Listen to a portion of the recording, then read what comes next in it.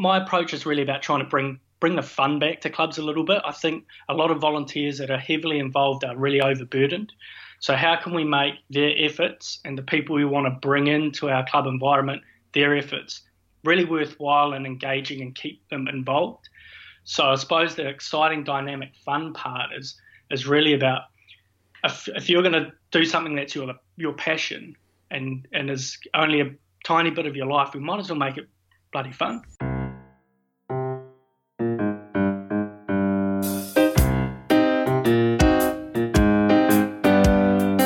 Welcome to Swim.Rocks, the show that shares ideas, information and inspiration between swimming people who stay dry. I'm your host, Ben Ramsden, and this week we're talking to Ian Sandbrook, who's the owner of Sports for Good Consulting. Now, Ian has a background in cricket and soccer, but I think you'll find his expertise is highly relevant also to swimming, particularly in relation to recruiting and motivating volunteers and building links with your local community. Early on today, I caught up with Ian via Skype and started off by asking him how it was that he managed to get experience in both Scotland and New Zealand.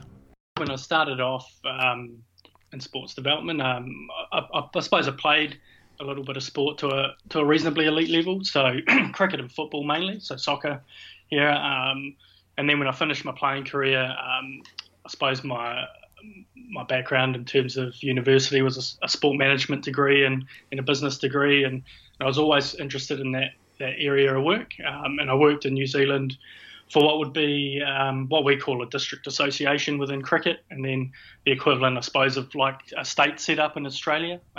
So it's central districts and stuff as well over here, which is really interesting. And I sort of had a pretty broad spectrum of experiences in there. So, coming in, right from, the boots on the ground a little bit, the development officer out there really helping clubs and coaching and getting out there with kids. So that was I suppose my first passion was just right at the coalface of it. But then I slowly evolved into, I suppose, some more senior roles as you do, bit of operations, et cetera. And then I suppose about 6 years ago, I made the move over to the UK, as much as a little bit of some new experiences. Me and my wife moved over.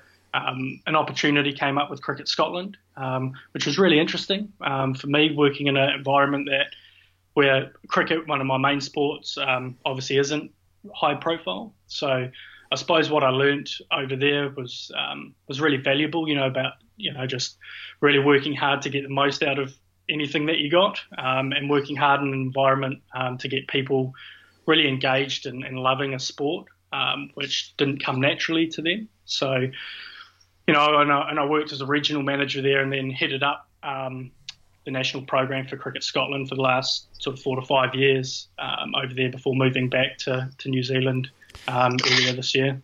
Now, obviously, New Zealand and Scotland are almost on opposite ends of the planet, but, share certain common sports. What things were really similar and what things are really different between those two nations? Yeah, I think in terms of the similarities, pretty similar population, sort of size, some concentration of population in sort of one or two areas. So in Scotland, really in that central belt area, with Glasgow and Edinburgh, that are only 45, 50 minutes apart. So, a huge swell of population there. And I suppose looking at New Zealand, a huge swell of population around Auckland in the north. So some similarities there and some of the challenges as well around, weather conditions aren't too dissimilar for outdoor sports. A little bit colder, I would say, but not too dissimilar in that regard. And I suppose in terms of the societal structure, pretty similar. I think Kiwis are a bit more laid back, but some of the challenges we faced around local authorities and councils and the squeeze being put on those, which I think are being felt right across the board in New Zealand, Australia, et cetera, as well. So there's a lot of those similarities, but the opposite side of that, the things that were really different was I suppose attitudes as much as anything, and mindsets and approaches a little bit to sport and the way people got involved. I think I came from an environment where sport was kind of just what you did. We kind of grew up in, a lot of ways, fairly rural communities. Everyone kind of pitched in. You gave everything a go. And I think there's always that attitude, particularly in Australasia, a little bit of, just everyone kind of mucks in and she'll be right as well, which has a lot of strengths but some weaknesses as well. While what I found in Scotland was, we had some real challenges around, real large levels of inactivity in certain parts of the population, challenges around access to facilities, and probably an entrenched mindset around some sports as well. Football's a huge sport there. And look, they've come a hugely long way around broadening people's experiences into sport and doing some fantastic stuff as well. But, coming in fairly fresh-faced, trying to get your head around some of those different challenges, and working in a sport where you're no longer high profile as well. Cricket really was seen as English and snobby and all of that sort of stuff. So in the particular area I was working in, you had to fight for everything that you got in terms of people getting involved, playing your sport, volunteering that you talk about. So all of those areas were probably you just had to work a little bit harder in some regards. That's fascinating. So we could talk about that for a very long time, but today you're the owner of Sport for Good Consulting. Tell us, what is Sport for Good and what do you do? So Sport for Good Consulting came about really for me over the last couple of years. I've been thinking about it, and it's sort of been part of my journey, my professional journey really. And in the last 3 or 4 years at Cricket Scotland, it probably condensed in my mind around what I was really passionate about. I mentioned I played at a reasonable high level. I got involved in terms of operations and fairly heavily involved in the organisations, but I really wanted to help people out at the grassroots level. And I suppose that stems from me probably wanting people to have the great experiences I had in sport. And we had I suppose, when we moved back to New Zealand, which was around some family circumstances, which brought us back a bit earlier, it gave me an opportunity to kind of reassess and go, well, what do I really want to do here? And I could jump back into the sausage machine, and I could have, tried to get a role with a NSO or something like that, which absolutely could have had a crack at. But I thought that the timing was right for myself to have a go at really honing in on an area within sport where I think there is a need, and there's a real challenge around, I suppose, the decline in traditional club sport and what I saw. Not all sports, obviously. There's some sports that are that are growing and are going from strength to strength, but probably my experience in the sports that I was mainly involved in, clubs were struggling, and I thought that we were perhaps pushing a model that was dying and wasn't actually fit for purpose anymore. So that's sort of where Sport for Good Consulting came around. It's a little bit of play on the words in terms of sport for good. We all understand the good that sport does for us, socially, health-wise, but also the models and the things that I'm doing is around what will be good for sport in the long run. And it's about switching it around and perhaps being a little bit more community-focused, a little bit more about social cohesion and connection again, which I believe we've lost a little bit of in our modern-day muddle. So it's probably helping clubs, but also regional bodies, national governing bodies as well for sport to understand that perhaps those priorities need to come back a little bit. And lots of clubs and people involved perhaps don't understand how to go about it. They've got lots of goodwill and are doing their thing day to day, but perhaps a little bit of re-energisation, motivation, a little bit of direction around how they can become a little bit more community focused as a long-term strategy for the good of their sport and their club. There's so much in what you said there, and you've put some really interesting written material out on LinkedIn. In fact, that's how I came across your work a couple of weeks back, Ian. There's one particular phrase that stood out to me. How clubs can be exciting, dynamic, fun, and successful. Sounds fantastic. Can you make that real for us? Can you give us some examples about what that means? Yeah, I suppose for me it was. It also came about that statement from my experience again working heavily within sports development. Is think we got a little bit obsessed around structure, process, a lot of club development tools that we used and a lot of sports used around very much club auditing in a lot of ways was seen as the way of raising the bar or the standards of clubs. And a lot of the stuff within those absolutely totally agree with and very well intentioned. But I think the harsh reality of it in my experience was many volunteer run clubs weren't interested in that. It was an admin burden. In fact, I'll be a bit blunt here. Some clubs just lied. They just tick the boxes and fill it in, and that's done and out the way, and we kind of carry on doing the same thing that we've done. So, my approach is really about trying to bring the fun back to clubs a little bit. I think a lot of volunteers that are heavily involved are really overburdened. So how can we make their efforts and the people we want to bring into our club environment, their efforts, really worthwhile and engaging and keep them involved? So I suppose the exciting, dynamic, fun part is really about if you're going to do something that's your passion and is only a tiny bit of your life, we might as well make it bloody fun, and engaging and good stuff. And I'll link a little bit, I'm sure, when we talk about some of the volunteering around how we engage people. And I'll be blunt a bit here again, I don't want to go sit on a club committee and give up my life. But I've got some skills that I can help out at the clubs that I'm interested in and do my bit for the club and make a real difference. So it's kind of that kind of model. And I suppose when I talk about that, those words and those phrases, it's about really being people-centered to make that happen. And I mentioned it before around creating social connection. So I believe we all want to be part of something.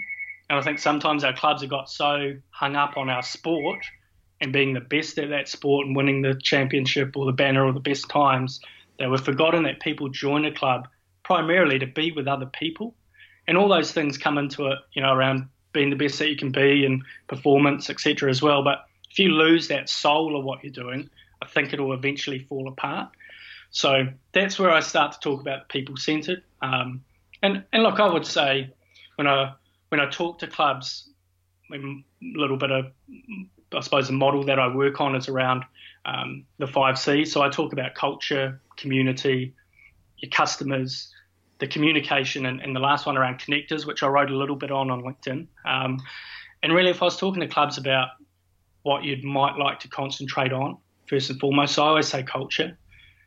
Culture, I put in there, eat strategy for breakfast, and it's a little bit of a cliche, but how do you make people feel? And that's where those buzzwords that you mentioned around exciting and dynamic and fun, that's what you remember. People remember what you might tell them or something, but you always remember how someone made you feel. And if your club's able to create a feeling for people, you've got a much, much better chance of building something sustainable and successful in the longer term. So that's an area that I kind of really focus in on, and it's a little bit the softer skills as well, which I think brings to life that dynamism, however you say it, the excitement, the fun. It's not necessarily all the structure stuff, which is still important and has its place, but I'm about motivating people and getting them excited about their club and their sport and what they're doing and how to grow that. So there are probably some key bits that come out of that. Can we just dig into that a bit more? Our listener probably has got a swimmer or two in their family, and they're doing something around a swimming club. And a lot of people around clubs, I think I've heard this phrase used, they're either thermometers or the thermostats. The thermometers of, most people can actually tell you whether there's a good feeling or a bad feeling. They'll tell you whether they like the culture or not. But there's relatively few that are the thermostats that can turn up the temperature or turn it down. In fact, unfortunately, there tend to be more people that turn down the temperature than turn it up. But if you did want to give people some practical advice about how to make things more fun and energizing, and some of those wonderful words you were using, Ian, what have you just got a sort of quick example of something that could do to help that? I could probably mention maybe a couple of things. I did mention the connectors before, and I think I'm a big believer in this around try and open up your boundaries and your group within your club to new people. Find those people who make things happen. And I know that sounds simplistic, but so many of our clubs are run by a couple of people, really.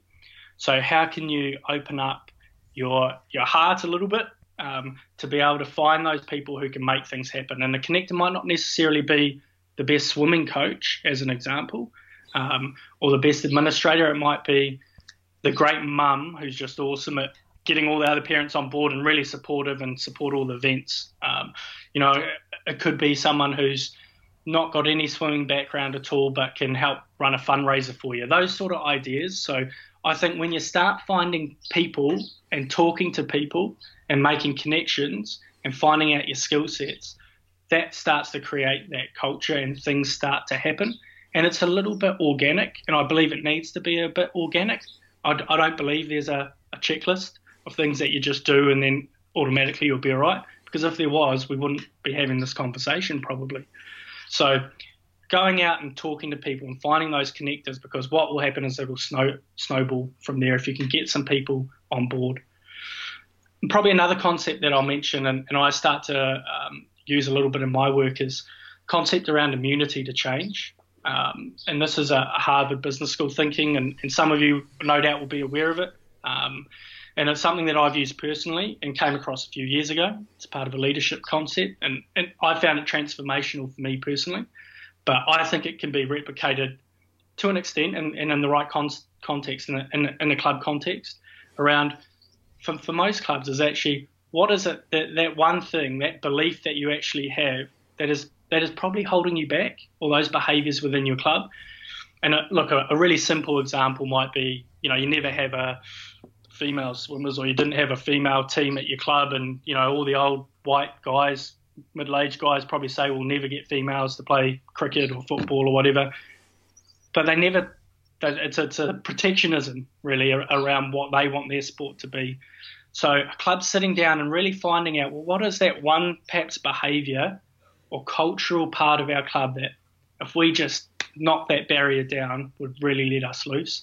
So I think having those conversations within your club to find out what that is, and that's like tackling the biggest demon for your club.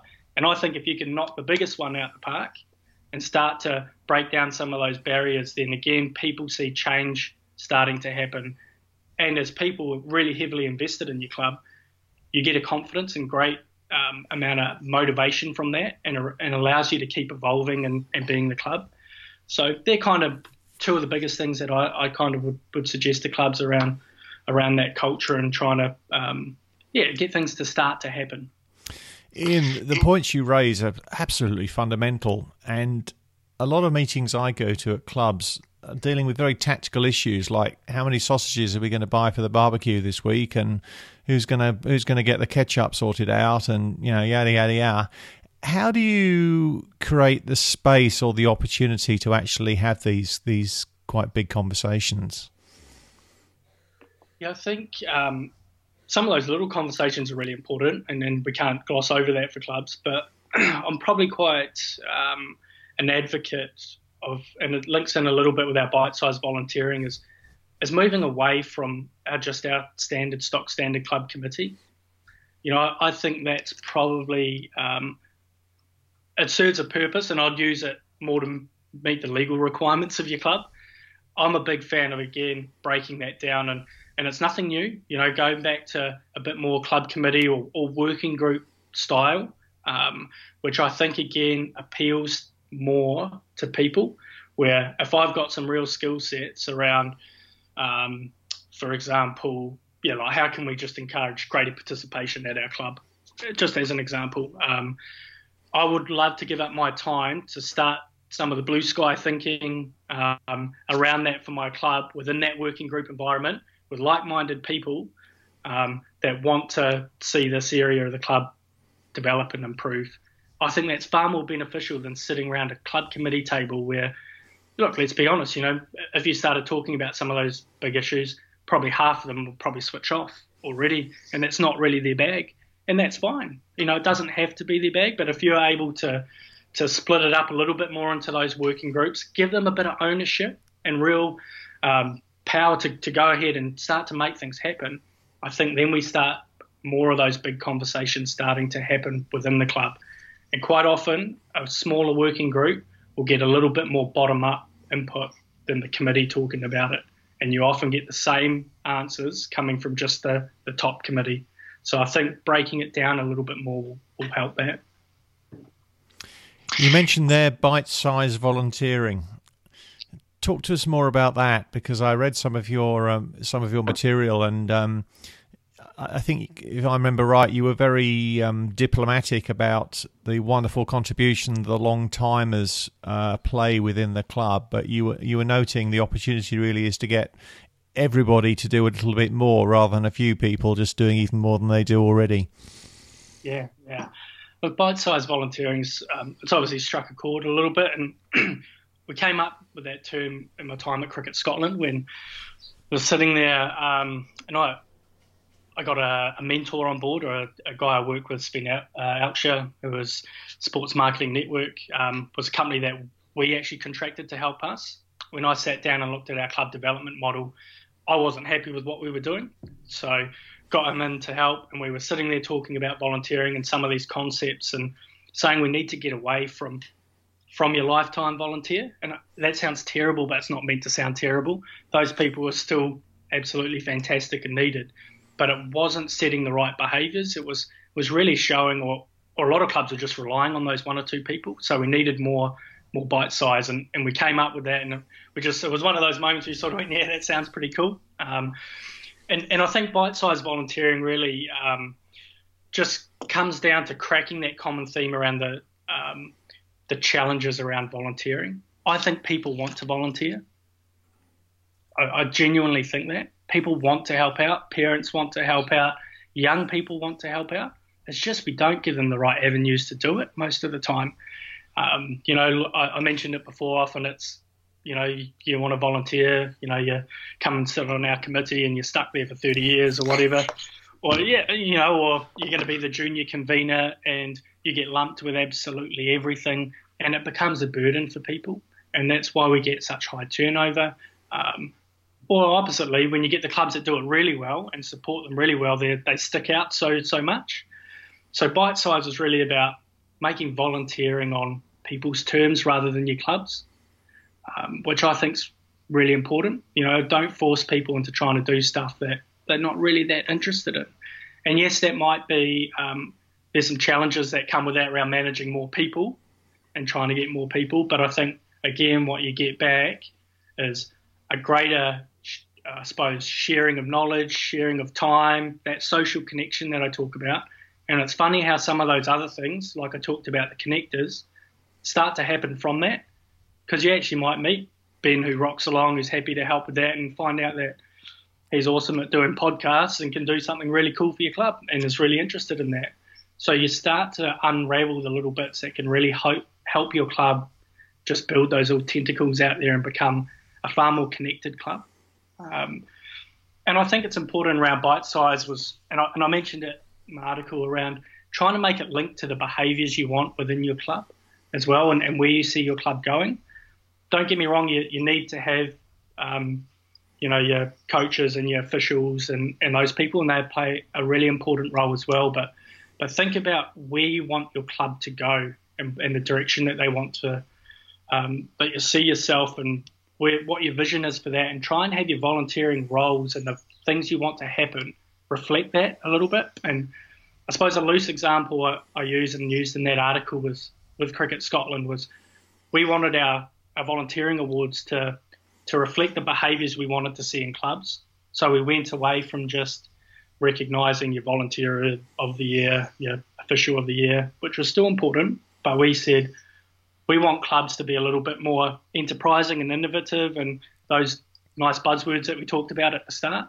So to encourage that, we went along with things like awards for most welcoming club, best income generation, because clubs were not making enough money, and that's a hard existence on a club committee. Best community engagement, best use of bite-sized volunteering that we talked about. So again, thinking about how you engage your volunteers and the behaviours you want to happen at your club, I think is important. And if anything, I would say to clubs around bite sizes, think about those welcomers. Again, it sounds like a bit of a fluffy term, but I tell you what, you get some great people who are front of house almost and great at talking to people and engaging. They are worth their weight in gold to your club, because people, again, remember that experience and that feeling that Ben, being a fantastic person who always came up and shook your hand and said g'day and found out how you're doing, and toilets are over there, the bar's up there, any questions, and just being really welcoming. I think it's a funny term, but it just creates, again, that culture around your club. So I suppose that's a long-winded explanation a little bit around the bite-sized volunteering, but it was, what we found was it became really transformational for some clubs. For years they just sat there with their one committee, the same people on it, and it just started to get new faces, new energy within the club, and new opinions and views, which at the end of the day you don't always have to agree, but if you're having those conversations and chucking all those ideas in the mix, I think you're going to come out better off in the longer term, and I think that's really important. I blanked on enough there, sorry. No, it's fantastic, and Ian, it's so I keep on saying this, music to my ears. I love what you're talking about here, and we can't talk all afternoon. If people want to learn more about some of your theories and some of your information, what's the best way they can feed off some of your material and possibly reach out to you? Yeah. Look, follow me on LinkedIn. I try and publish regular articles, blogs on there. So if you give me a search on there, I'm sure I'll also follow you as well. But also my website, sportforgoodconsulting.com, which you can have a look and get an overview. But my contact details are on there as well. And look, I'm more than happy to share experiences with people. Get in touch with me. Honestly, you're more than welcome to give me a call, flick me an email. I can make time for you over Skype. I'm about sharing these ideas. I don't have the magic answer, but I like talking to people about this stuff, and I can maybe help in that discussion to help with your club, and I'm happy to do that. So please go on my website and have a look and get in touch if you do want to explore any of that further. So that's sportforgoodconsulting.com. That's it. And on LinkedIn, it's Ian Sandbrook. Yep, that's correct. Fantastic. Now, before we let you get on with the rest of your weekend, Ian, we've got the quick fire round of questions. Now, these are carefully honed to crack swimming parents, so it may be totally inappropriate for you, but we'll see how we go. What's been the most useful piece of advice or equipment that you've had during your sporting career to date? Piece of advice or equipment? There's a big one. I would probably go for equipment, which was, this is very boring actually, I'll be honest. Was as a young budding cricketer growing up, times when bowling machines were coming out and getting a first bowling machine, which probably don't recommend it now, but I could just sit for hours and bat against someone. Previously it had to be my brothers or my dad, and they'd get sick to death of it.